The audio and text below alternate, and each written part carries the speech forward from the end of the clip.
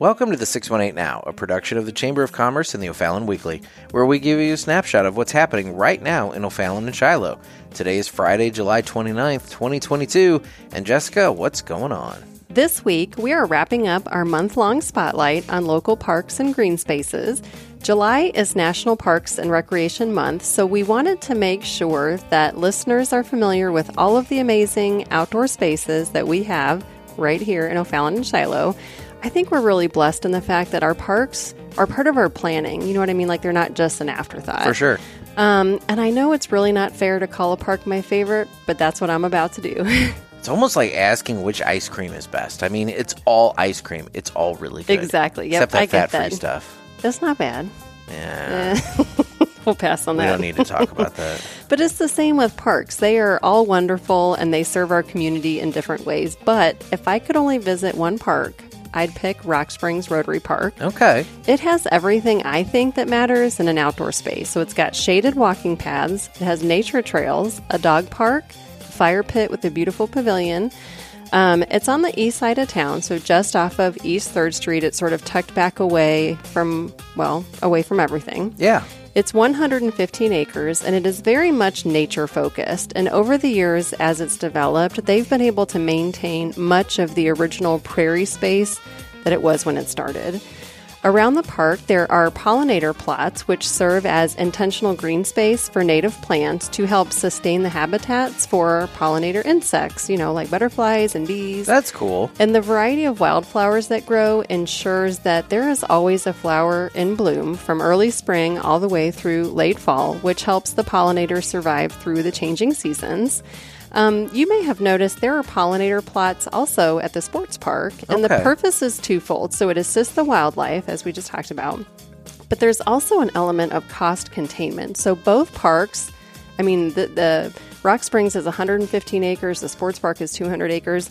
That is a lot of grass to cut. I get what you're saying. A lot of mowing and a lot of maintenance. Yeah. But by developing these intentional prairie areas, it reduces mowing, fuel consumption, and environmental costs. So I think it's a win-win. So Rock Springs has 2 walking tracks. The 1-mile outer track is paved, so it works well for walkers, strollers, and bikers. And it's nearly all shaded. So even on these really hot days like we've been having recently, the paths are great for dogs. That's cool. And then the inside track is a half a mile, and there are benches all throughout the park. Well, one of the best parts about this park is that it's truly been a labor of love for some of our community groups that have donated thousands of volunteer hours and tens of thousands of dollars to build up the park. That is so true. The Boy Scouts helped develop the nature trails. If you're on the walking paths, there are many points where you can veer off of those paved trails and get out into the woods because the Boy Scouts cleared the brush years ago and they created these nature trails that take you out into the forested areas. And then there's also a fenced-off dog park that was initially created by the Boy Scouts, and now it's got pavilions and picnic tables and dog training equipment. Neat. And the other community group that has poured blood, sweat, and tens of thousands of dollars into the park are the Rotary Clubs. So if you don't know, Rotary is a service organization. These people join the club because they literally just want to help other people.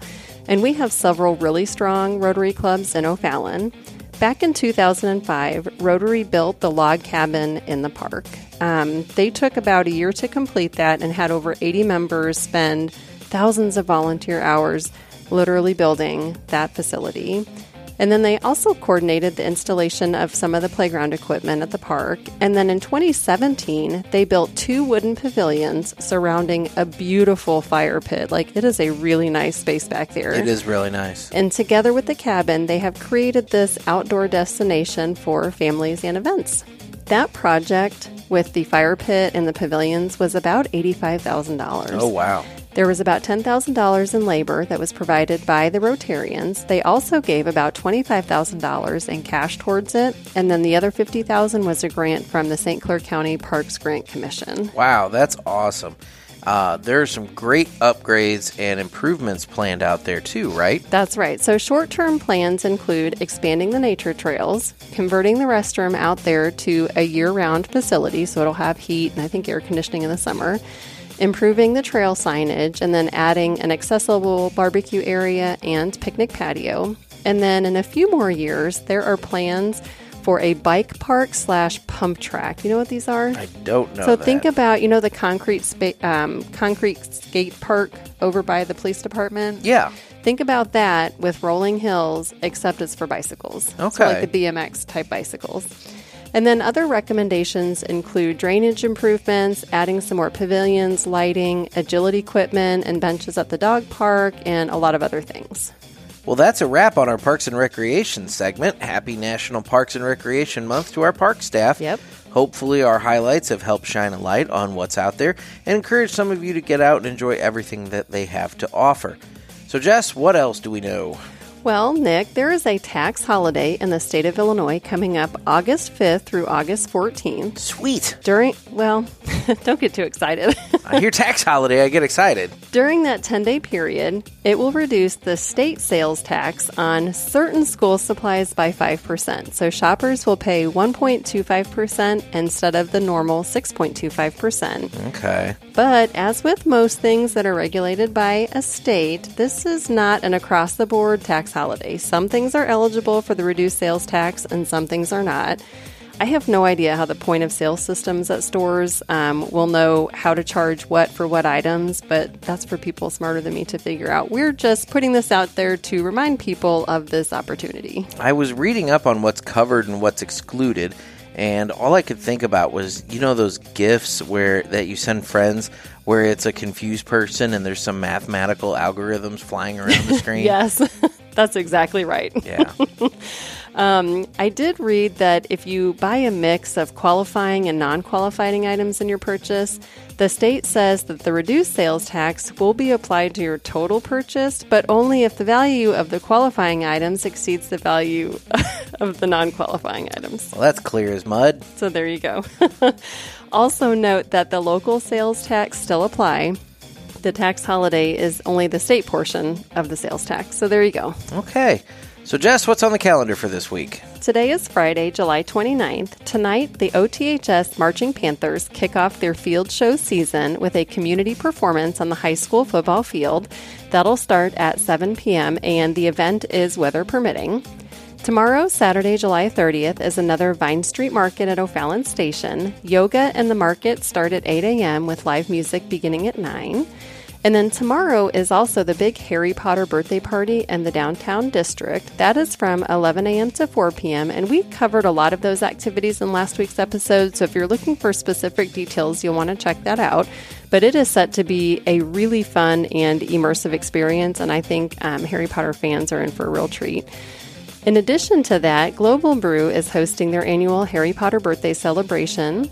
Saturday night, starting at 3, they're hosting their annual Giant Quidditch Pong Tournament, and then there's live music starting at 7.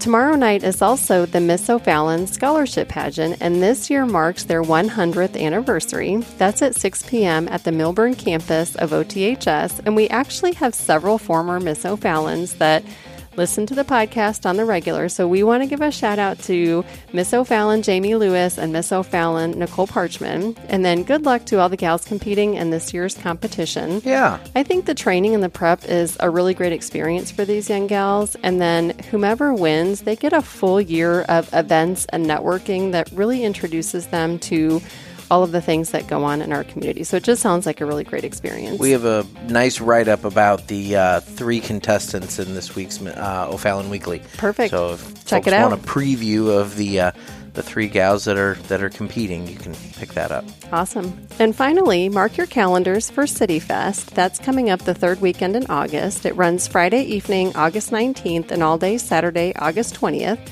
Saturday morning, there's the O-Town Hustle Super Sprint Triathlon. That's a 150-meter swim, a 10-mile bike ride, and a 2-mile run. And the entirety of City Fest are looking for volunteers to help with a whole host of things Friday and Saturday. So if you're interested in pitching in to help make this year's Community Fest another success, you can reach out to them. We'll list the contact information in the show notes as well as the registration for the triathlon. Sounds good. Well, Jess, I've got to get going. Thanks, Nick. It's always a pleasure.